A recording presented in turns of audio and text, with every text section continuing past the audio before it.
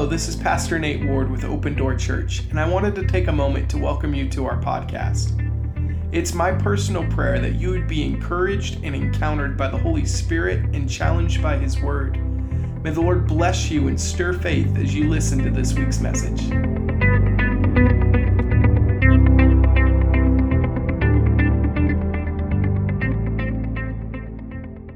Holy Spirit, we love you and we thank you, Lord, that you meet and minister to us. Lord, we thank you that you've given us your word. Lord, I'm asking, even as we continue forth in service this morning, that it would come alive to us like never before. Lord, that it would challenge and shape us and that you would receive glory as a result. Lord, we want to honor you. We want to bring you glory. So we're asking that your word do what you designed and intended for it to do. Lord, to change our hearts. Lord, bring us closer to you. In Jesus' name, amen. Well, friends, we've been exploring what the fear of the Lord is throughout our teaching on Sunday mornings and on Sunday evenings. Primarily on Sunday mornings, we've been kind of expounding on what the fear of the Lord is, how it kind of plays into our everyday life, why we should fear the Lord. And then on Sunday evenings, I've kind of taken an approach of teaching practical tips on how we can grow in the fear of the Lord. And I feel like this morning is kind of be a marriage of those themes in a teaching that the Lord has kind of led me to, and one verse in particular that kind of sprung this on. But if you remember last week, as we examined the blessings that are reserved for those that fear God, right? I had 7 blessings that existed for those that fear God. There's far more than 7, but we just looked at a couple quick ones and promises of Scripture. One of those was twofold, and it was wisdom and knowledge, if you guys remember correctly. And we talked about even the difference that exists between wisdom and knowledge, right? We understand that knowledge without wisdom can actually be deadly. Knowledge without wisdom is actually not a good thing, right? We've been around those people that know a lot, right? We call them know-it-alls, right? They know everything there is to know about everything, but they don't know how to apply it.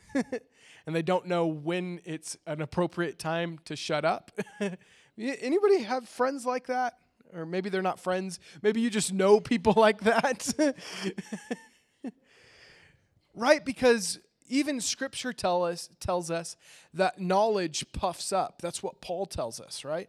There is something about knowledge when it's not married with wisdom that elevates one's spirit and actually enters into the arena of pride.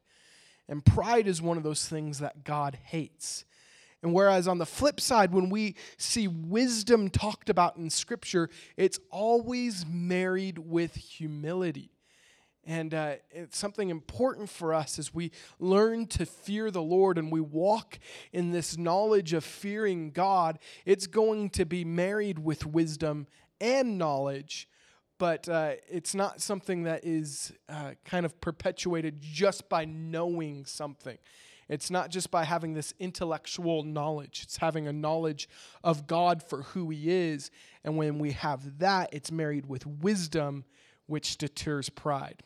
So anyway, I really kind of was thinking about all of these things, and I'd like to dive a little bit further into these notions of wisdom and knowledge and pride, and its antagonists this morning, humility, and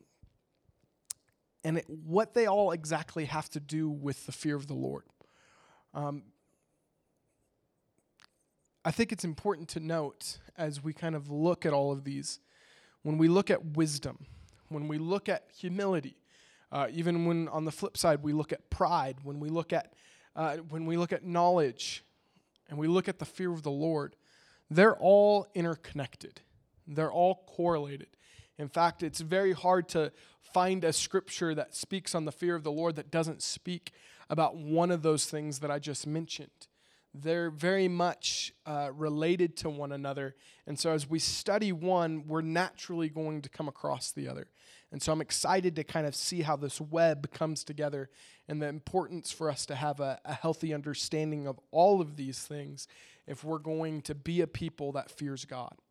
Right? A little bit of review. We talked, and I just made it kind of a commitment to review a few aspects about what the fear of the Lord actually is each time we talk about it. The fear of the Lord is not just being scared of God, and it's not just holding him in honor. It's more than both of those things. It's a holy fear of displeasing the one that we love. Right? We never want separation to come in between us and God. Yes, we worship him. Yes, we hold him in high regard. Yes, we're filled with awe and we're filled with wonder and we're filled with majesty. And there is a terrifying aspect of who he is, but it's not the same as us being afraid of him and being afraid of his judgment, right? We understand those that fear God need not be afraid. And so there's a lot into that and a lot to unpack. But as we're talking about this healthy trait that Scripture defines as the fear of the Lord, we understand it as loving God so dearly that we want to honor him and we never want to displease him. And so when we're talking about the fear of the Lord, that's what we're talking about. But in continuation of our teaching on the fear of the Lord, I felt one passage of Scripture highlighted above everything else as I was studying and preparing and wondering what God wanted us to kind of tackle next.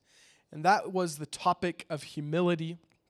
And he led me to Proverbs 22:4. So if you guys want to turn with me there, it says in the NIV, humility is the fear of the Lord. Its wages are riches and honor and life. Notice I didn't actually put this in my message last week when I talked about the blessings that are associated with the fear of the Lord, because this one is so bam in your face, and I knew that we were going to tackle it at some point in time.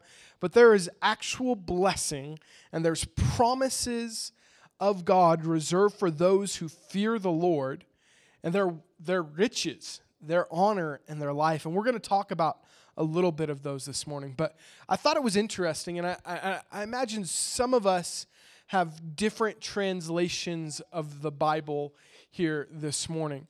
I don't know, how many of you guys might have an NIV with you that actually say it like I read it?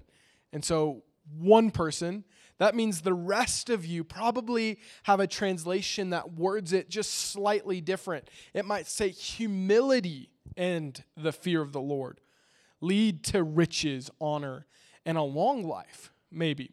But some variation of this. I chose the NIV because I believe it actually is the closest representation to what the actual Hebrew means here for this passage of Scripture in Proverbs 22:4. So when I ever come across a passage of Scripture and I'm examining it through multiple translations and there's kind of a big enough difference for me to take note of, I like to go back to the Hebrew and find somebody that's way smarter than me, because I don't pretend to be a Hebrew scholar.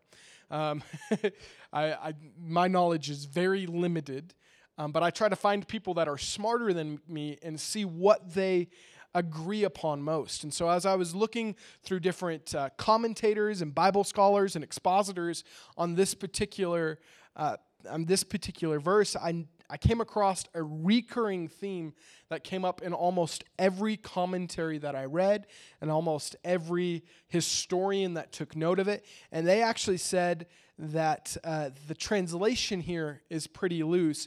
And most people hold to the viewpoint, most of these scholars actually say something along the lines that it should be rendered as the reward of humility, which is the fear of the Lord, is a better translation. Or Jarkey, he's a famous Bible kind of a Hebrew scholar. He notes it as this: because of humility, the fear of the Lord comes. And so I believe an appropriate representation of this passage of Scripture would be tied to the fact that humility brings about the fear of the Lord. which would further reiterate the truth that I kind of hinted at a few minutes ago, that if we're to grow in humility, we're naturally going to grow in the fear of the Lord. In the same way that wisdom and the fear of the Lord and humility are all connected, you cannot grow in one without growing in the other. And so we're going to kind of look at how all this plays together and how it all interconnects, and it's something that I'm excited about. There is the inescapable reality that those who fear the Lord will walk in humility. Wisdom, humility, and the fear of the Lord are all correlated. And Proverbs reiterates this truth again and again and again and again and again and again, and you get my point. In fact, King Solomon, who wrote Proverbs, you don't escape it in any of his other writings as well. When you're reading Ecclesiastes, you see this same theme reiterated again, that if you're wise, you will fear God. And wisdom is married to humility. They're all interconnected. You cannot grow in one of these areas without growing in them all, and you cannot be lack in one of these areas and strong in the other. I believe as you grow in one, you'll grow in the other. And if you have a deficiency of humility, or i.e., if you're prideful, it's going to directly impact the state of what regard you have for the Lord, i.e., the fear of the Lord, and that will diminish in your life as well. And so we're going to examine the importance of humility in our lives. Proverbs 11:2 says, "Pride leads to disgrace, but with humility comes wisdom." Right? So we understand that with wisdom and humility and the fear of the Lord, they're all connected. But I believe humility is the foundational starting point for us to build a relationship with God in which He is placed in a rightful position where He is feared appropriately. My first point is this, that if we are to grow in the fear of the Lord, we must shrink in our own eyes. Right? It's the mentality that John the Baptist had, right? In John 3:30, that I must decrease that He might increase. Or I like the way the New Living Translation puts it, He must become greater and greater, and I must become less and less. I believe as we have an understanding of the Lord's worth and His majesty, we begin to view ourselves as a little less important than maybe what we think we are. And now, I don't want this to come across as kind of self-deprivating or that you have no value or you have no worth, because the Lord treasures you above anything else. It's the reason why He went to the cross. You are the joy that's set before Him. There is immense value and immense worth to who you are as a person, but it's when we place an importance upon ourselves in our own eyes, especially above other people and above the Lord, we cross over the boundary of being humble and into this state of pride.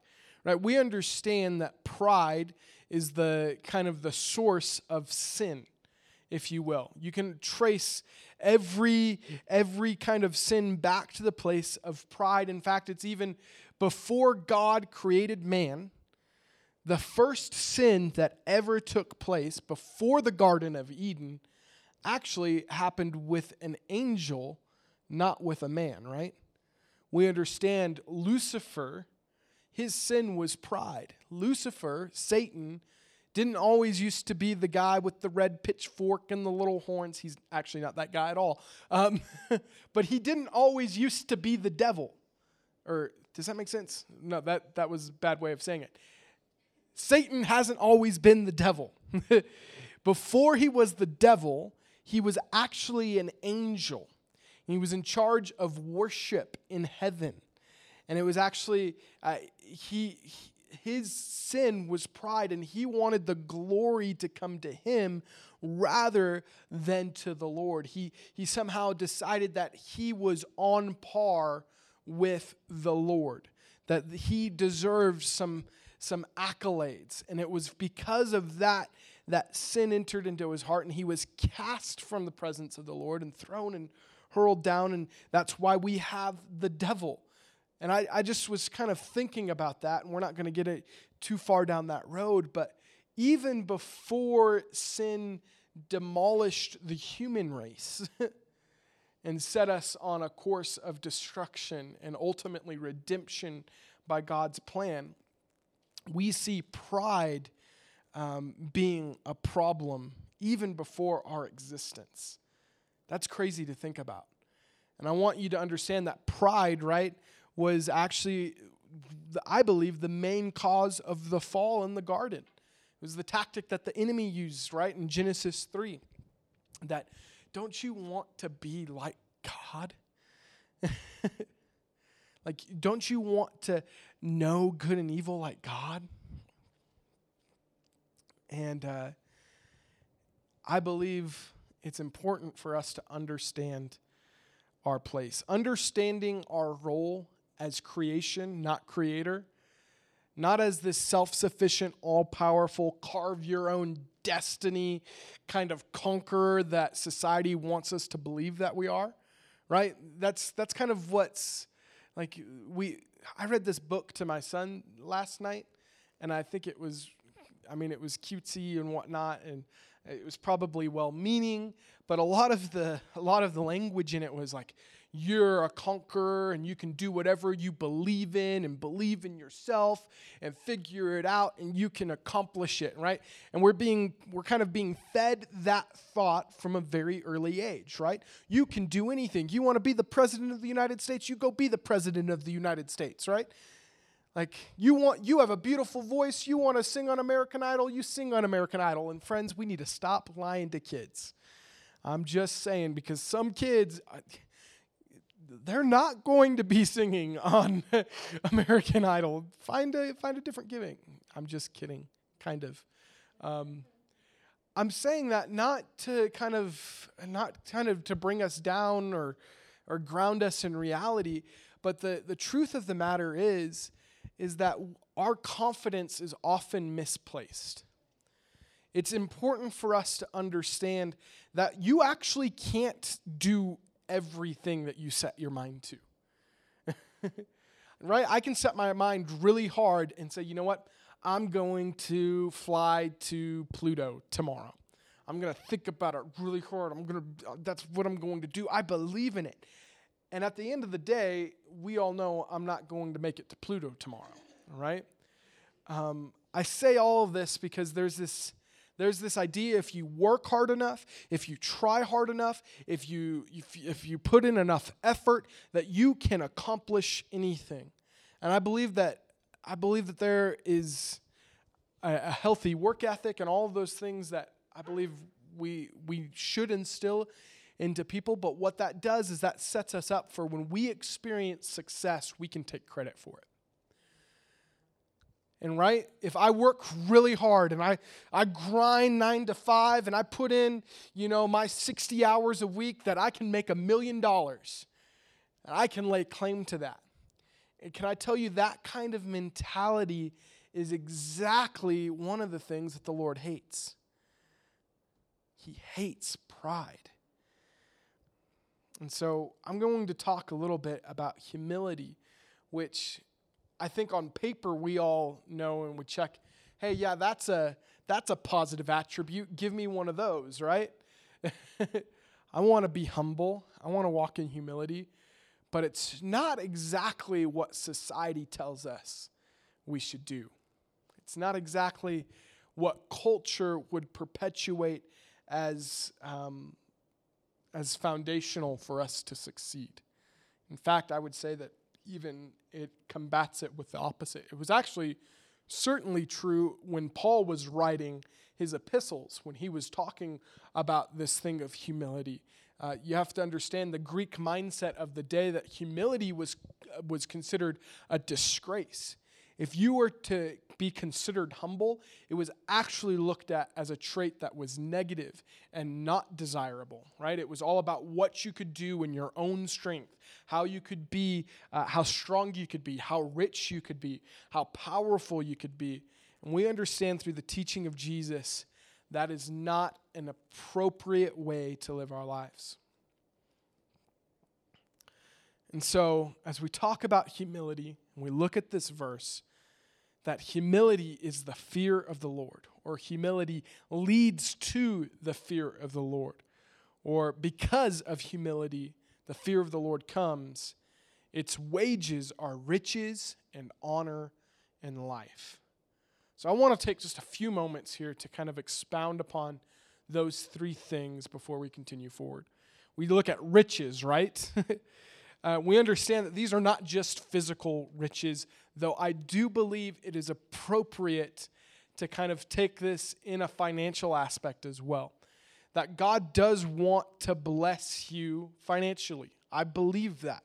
I don't believe that that's a misrepresentation of the gospel. That's not kind of perpetuating this prosperity narrative that is like just ridiculous and out of control. But there is simple truth that we reap what we sow. There is a truth that God does like to bless his people. There is the truth of Scripture that he even says, test us, or test him in this. That if we are faithful to provide the first fruit of our increase, right? And this is what we read about in Malachi chapter 3.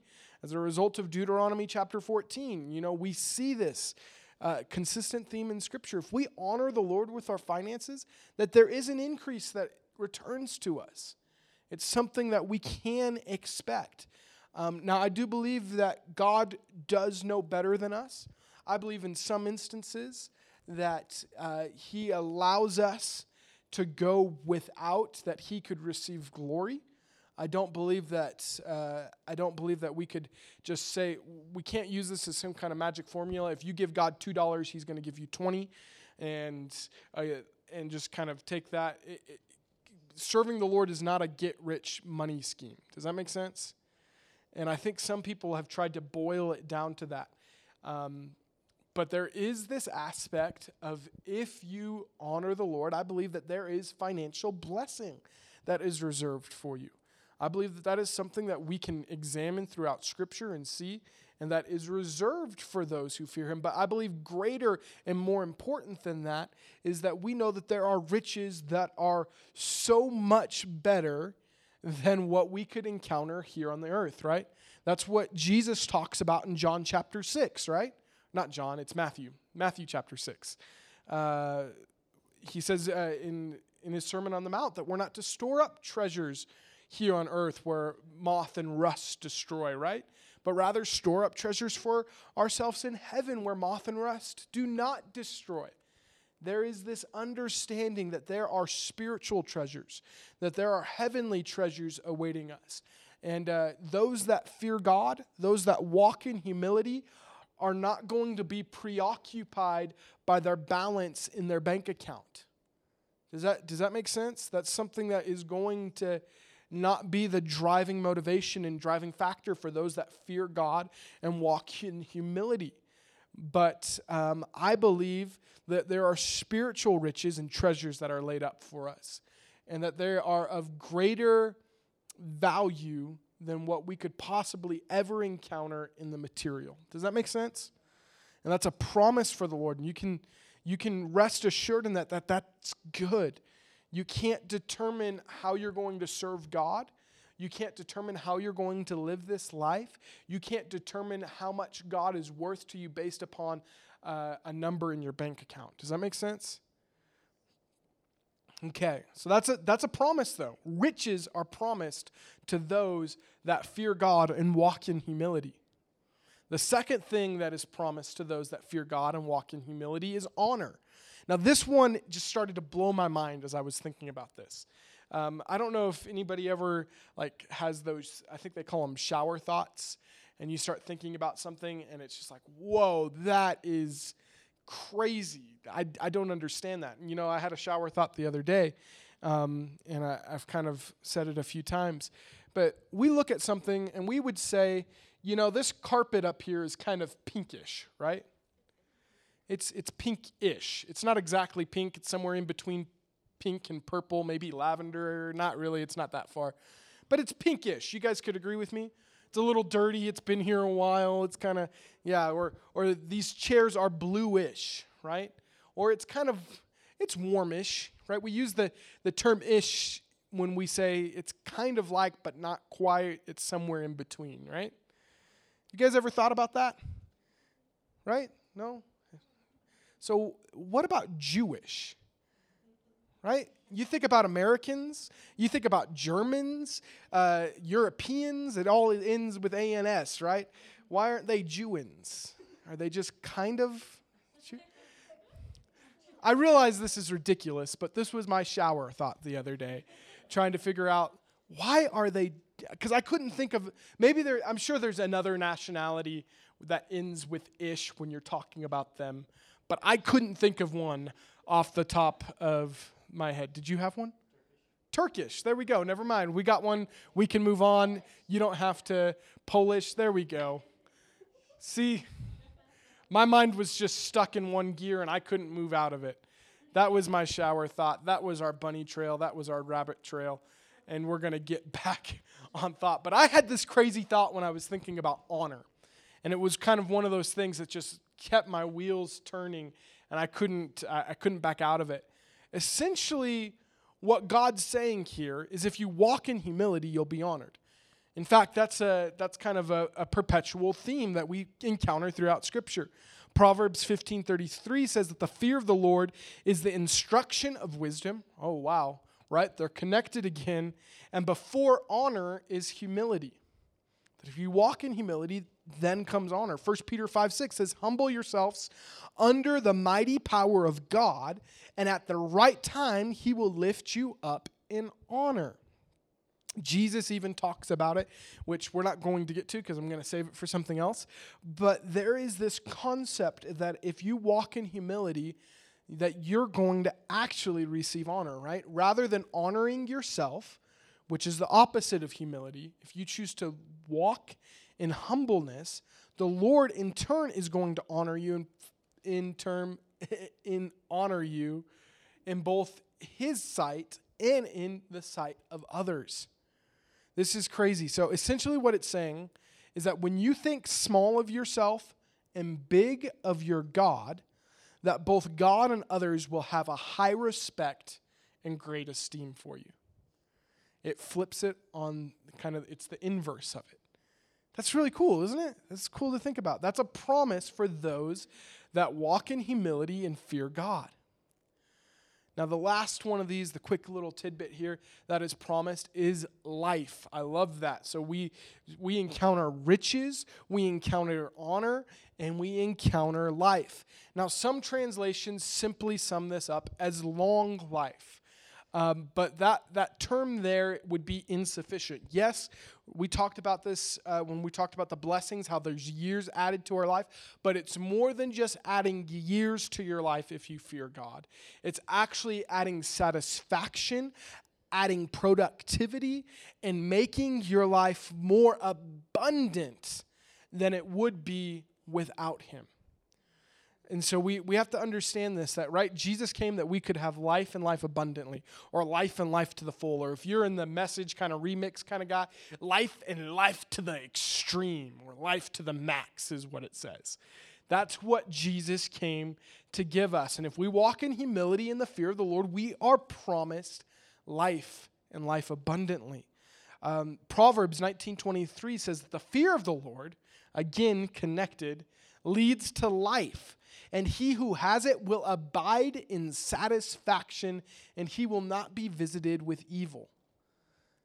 There is this promise of a rich and fulfilling and satisfying life for those that walk in humility and fear the Lord. It's really cool stuff, friends. It's really exciting. So point number one, that if we're going to grow in the fear of the Lord, we must shrink in our own eyes. Now, I want you to understand something. My second point here is that humility and confidence aren't opposites. If you're taking notes, you can write that down. Humility and confidence aren't opposites. And I think in our society, maybe our kind of frail understanding of what humility is, we can kind of polarize these two concepts, or these two character traits of humility and confidence, right? We understand that there are people that are overly confident in their abilities, right? Has anybody ever met one of those people, especially when you're playing sports? I don't know. I can get that way when I'm playing Frisbee. And I'm like, yeah, I got this. And then, halfway through a game, I realized, man, I way overestimated my abilities. I cannot keep up with Tate Hinger. Nobody can. But with all of that being said, I need you to understand that they're not opposed to one another.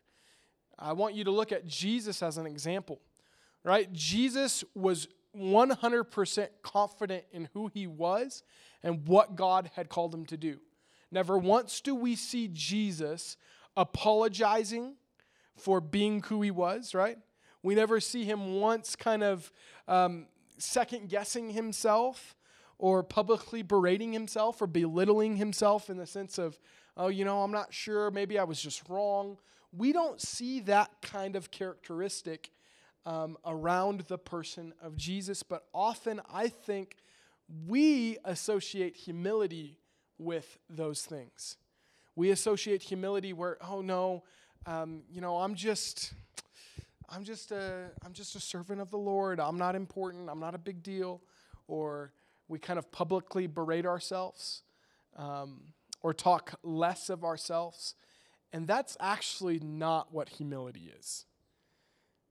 That's not, speaking little of ourselves is not equivalent to humility.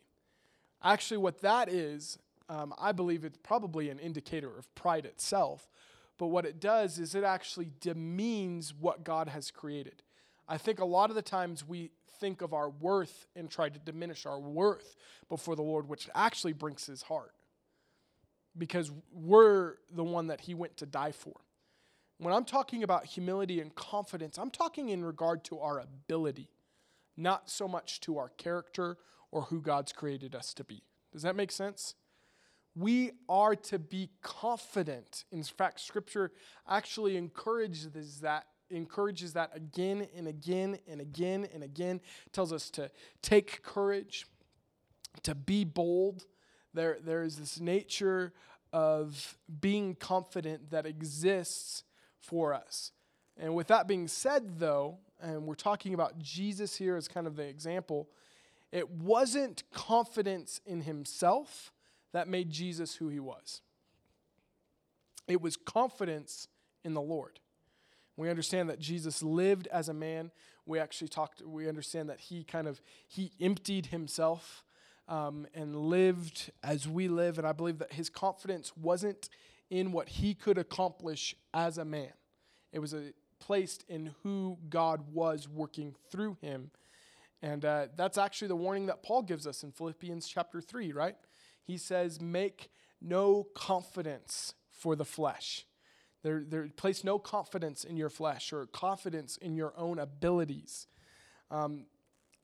We have to understand that our confidence has to be rightly placed if we're going to remain humble. Psalm 118 tells us in verse 8 that it is better to trust the Lord than to put confidence in man. And then Romans 12:13 goes on to say, because of the privilege and authority God has given me, I give you each of this warning. Don't think you are better than you really are. Be honest in your evaluation of yourselves. Right? He's telling you guys to be humble. This is Paul talking here. Measuring yourselves by the faith God has given us. Right? There's some extreme... That language is helpful for me to understand what we're talking about when we're talking about humility. Paul is saying there that you shouldn't think better of yourself than you actually are. Gauge yourself appropriately. Be honest in your evaluation and recognize, man, you really aren't all that great. But then this is the same Paul in the same letter that tells us that we're more than conquerors in Christ. Right? So how are we supposed to reconcile those differences? Well, are we supposed to give ourselves an honest evaluation and think of ourselves as we actually are? Or are we supposed to look at ourselves through Christ as more than conquerors? And the answer is yes. Yes to both of those things. I believe that it relies on where our confidence is placed and who our confidence is placed in. I believe that we're called to be 100% humble and walk in complete humility, just as Christ did, and walk in complete confidence in who God is. And when our confidence is placed in Him, that's an indicator that we fear Him, that we trust Him, that He has an appropriate position in place in our life. And that way we can walk in 100% certainty of who God created us to be and what He's called us to do, and in complete humility all simultaneously. Does that make sense? You guys tracking with me there? And then very simply, in conclusion, so my first 2 points. First point was that if we are going to grow in the fear of the Lord, we have to shrink in our own eyes. Second point is that humility and confidence aren't opposites, that we actually, I believe if you're going to walk in humility, you'll have to be confident, and it's confidence that's placed in the Lord. And my last point is that we need to imitate Christ's humility. So turn with me to Philippians chapter 2.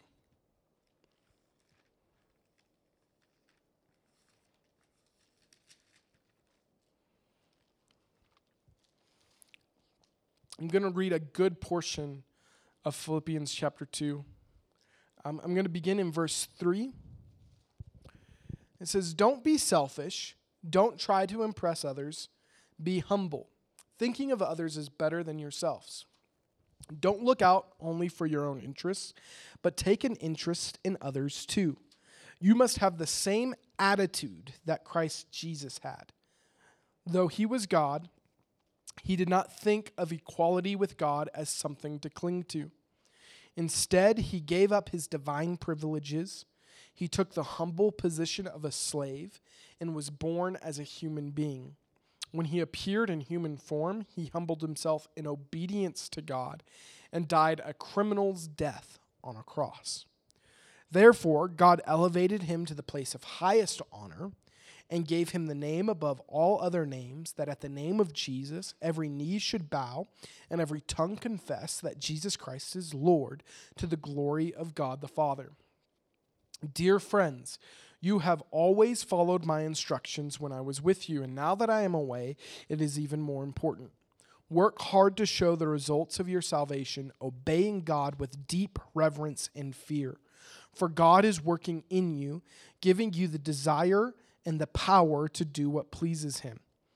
Do everything without complaining and arguing so that no one can criticize you. Live clean, innocent lives as children of God, shining like bright lights in a world full of crooked and perverse people. Hold firmly to the word of life. Then on the day of Christ's return, I will be proud that I did not run the race in vain and that my work was not useless. And I will rejoice even if I lose my life, pouring it out like a liquid offering to God. Just like your faithful service is an offering to God, and I want all of you to share that joy. Yes, you should rejoice, and I will share your joy. Friends, do everything Paul said here.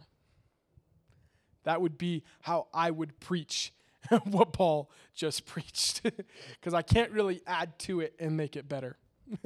But I think it's so packed full and it's so rich of giving us an example of what humility looks like, right? We point to Jesus as the example here. Notice the pattern. As Jesus humbles Himself, right? He humbles Himself out of divinity. He comes as a man. But think about this. He doesn't come just as any man. Right? He doesn't come as a fully mature king or prince. He doesn't come as an angel at first, right? That's the first kind of step. He didn't come as, but He came as a man. came as you and I, brought it to our level, but didn't come in prestige. He didn't come as a king or as a ruler fully grown. He came as a baby, born to poor people, and lived in obscurity for 30 years in a humble trade, right? God of all the universe. He could have been a master craftsman of anything. He could have been the coolest dude on the planet. And in humility, he came and lived life. And then, not only to that point, he died, right? He humbly came to live life as you and I and succumb to death. But not even natural death, right? Where, we get old and we die, or maybe we get hit by a car or something like that. He dies a criminal's death. Death on a cross. You think of humility being demonstrated. Christ is the perfect example of making oneself low as an example to us to see how God might exalt one that humbles oneself. Right? Immediately, the rest of this kind of portion of Scripture in verse 9 of chapter 2, it says, "Therefore God exalted him to the place of highest honor. Gave him the name above all other names, that at the name of Jesus every knee should bow in heaven and on the earth and under the earth, and that every tongue should confess that Jesus Christ is Lord, to the glory of God the Father." He results in a place of exaltation because of Christ's humility. But let's just examine here verse 3. Don't be selfish. Don't try to impress others. Be humble, thinking of others as better than yourself. What would society look like if we took that simple verse and made it true in our lives? Where we look to other people as better than ourselves. If everyone subscribed to this mentality and thought of each person as better than themselves, we would live in a society where no one is looked down upon and everyone is looked up to. How crazy is that to think about? Maybe let's boil it down. Society isn't going to embrace that ever. But what about in the church? What if we refuted the mentality that, because I've been saved for 67 years, and I've been in church longer than all of y'all, and I've paid more tithe than anybody else, that I somehow have a position and I belong to be here, rather than the kid that doesn't know anything about Jesus that showed up just recently and gave his life to the Lord? What if we could walk in a sense and a pattern of such humility that we look to other people as better than ourselves? We would establish a culture where everyone is looked up to and no one is looked down upon. That'd be really cool. I really believe a great detriment to the gospel going forth in community, and I'm not talking about in this church in particular, but has been a sense of arrogance and pride, an entitlement that exists to a generation of believers that somehow believe that, we've earned our place. We've earned our position, because we've been faithful. I really don't sense that from anybody here this morning. But I have been in congregations. I've been in services where that has very much been the mentality, and it's heartbreaking to the Lord, I believe. The command of Scripture is that we wouldn't have a mentality of us being better than anybody else, because we understand we all are saved by grace, that without the work of Jesus in our life, none of us would be in the position that we are today.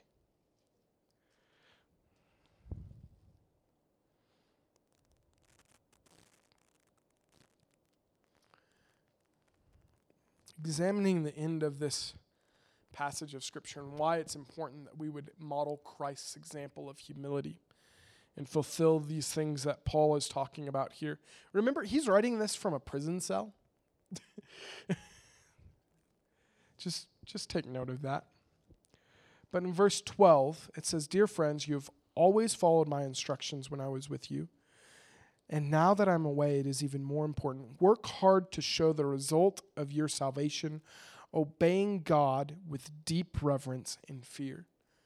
Some translations talk about work out your faith with fear and trembling. And it's immediately preceded by walking in obedience.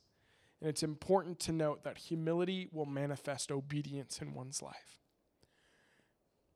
Humility will manifest obedience, right? That's one of the things that we talk about. That's why it's so closely connected with wisdom and the fear of the Lord, because they all come back to this place of, are we being obedient to the Lord's instruction and the Lord's will for our life?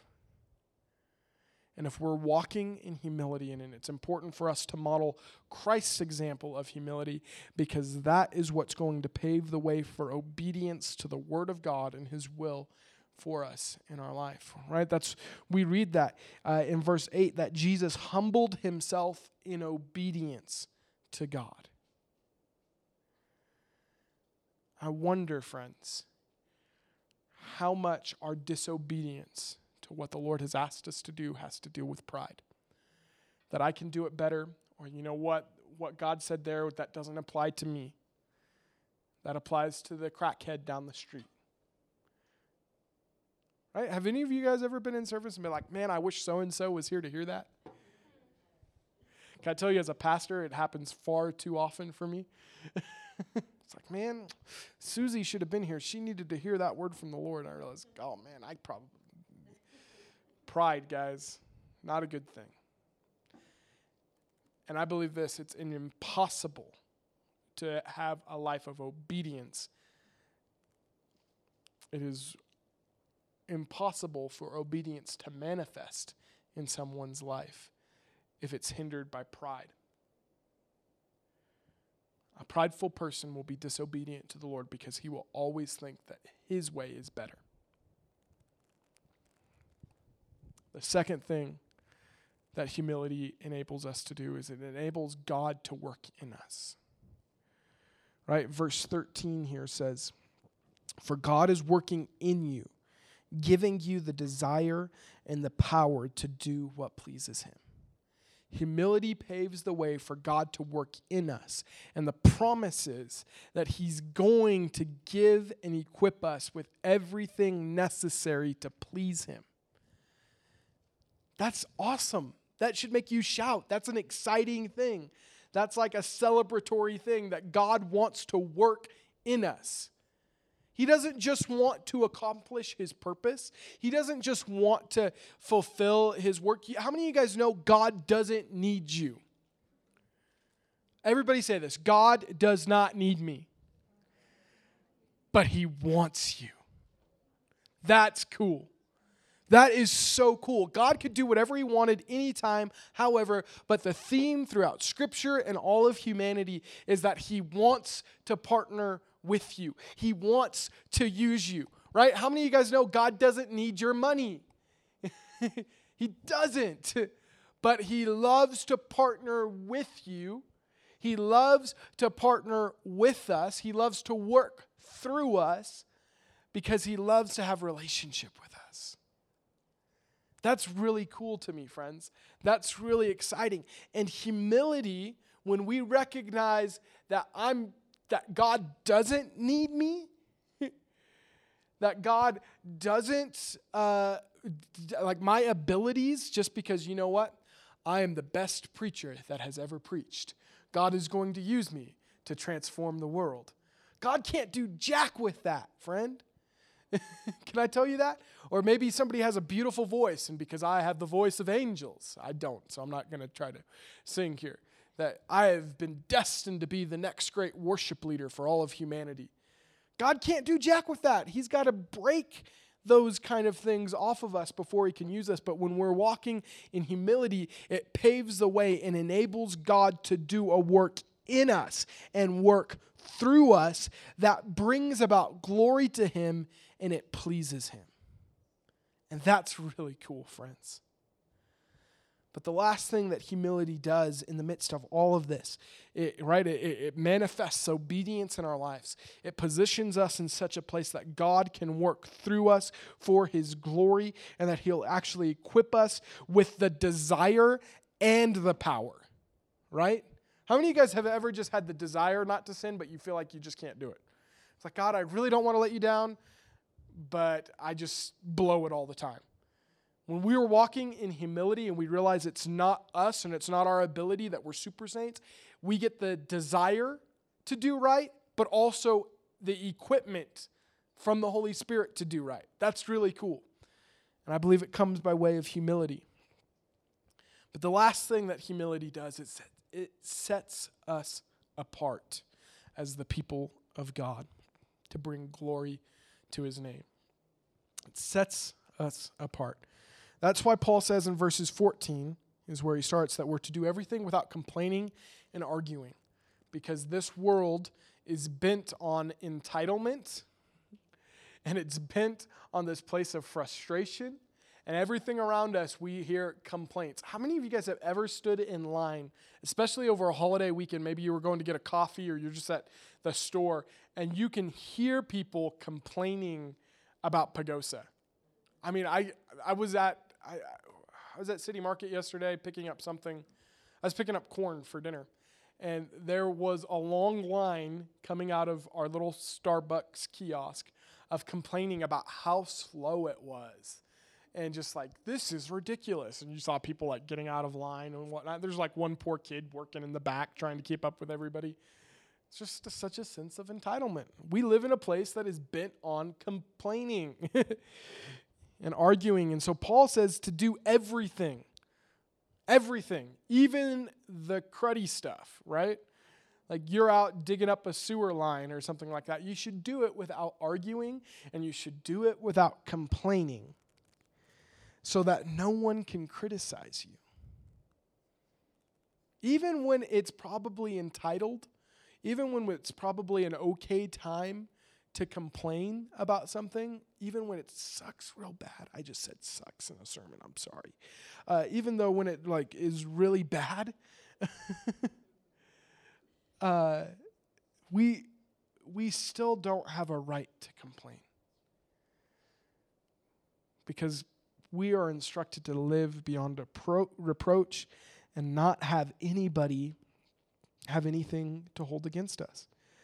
But we're to live clean and innocent lives as children of God, shining like bright lights in a world full of crooked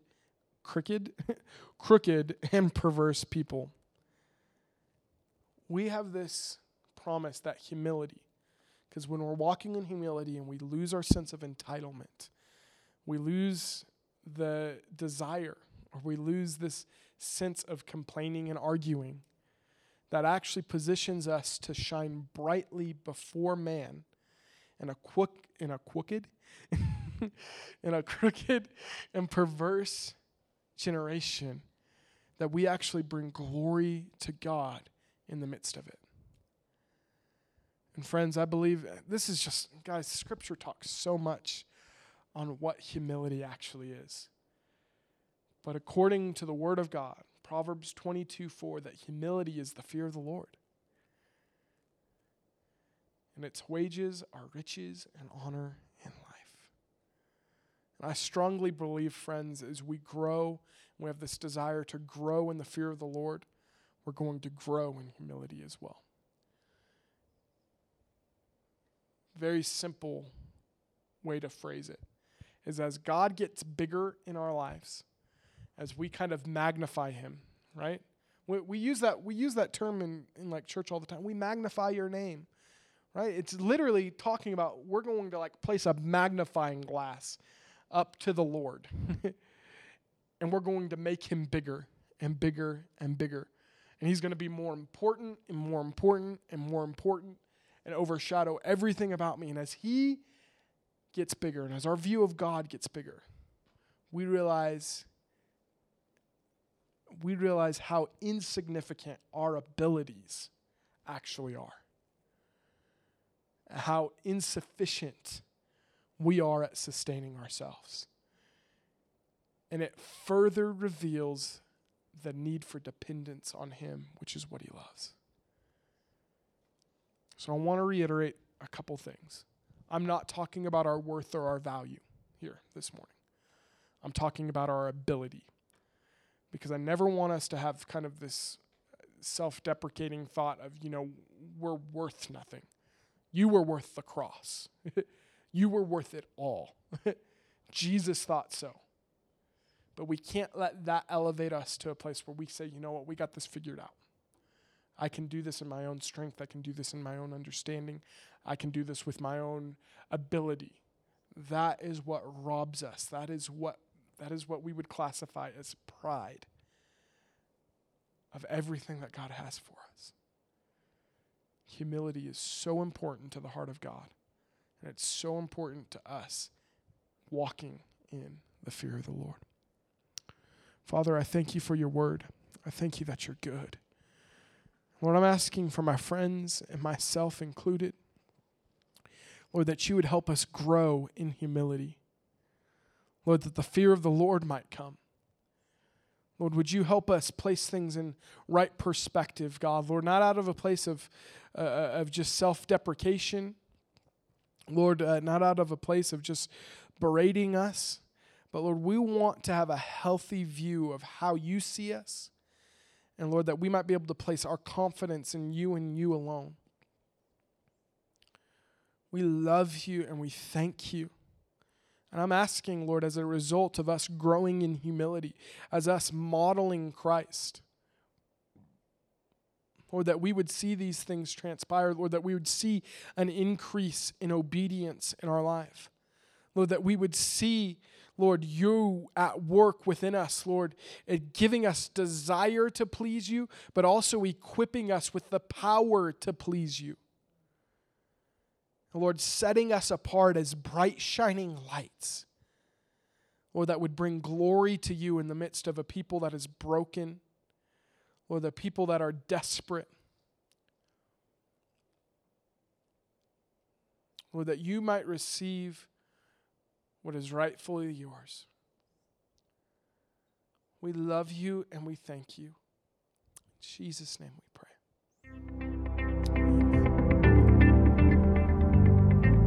Thank you for listening to this week's message. Our ministry is made possible entirely by the faithful generosity of people just like you. If you were blessed by this message and would like to partner with what the Lord is doing in Pagosa Springs, visit us online at www.opendoorpagosa.com. Here you can give, see our service times, and stay connected with Open Door Church. We hope to see you soon.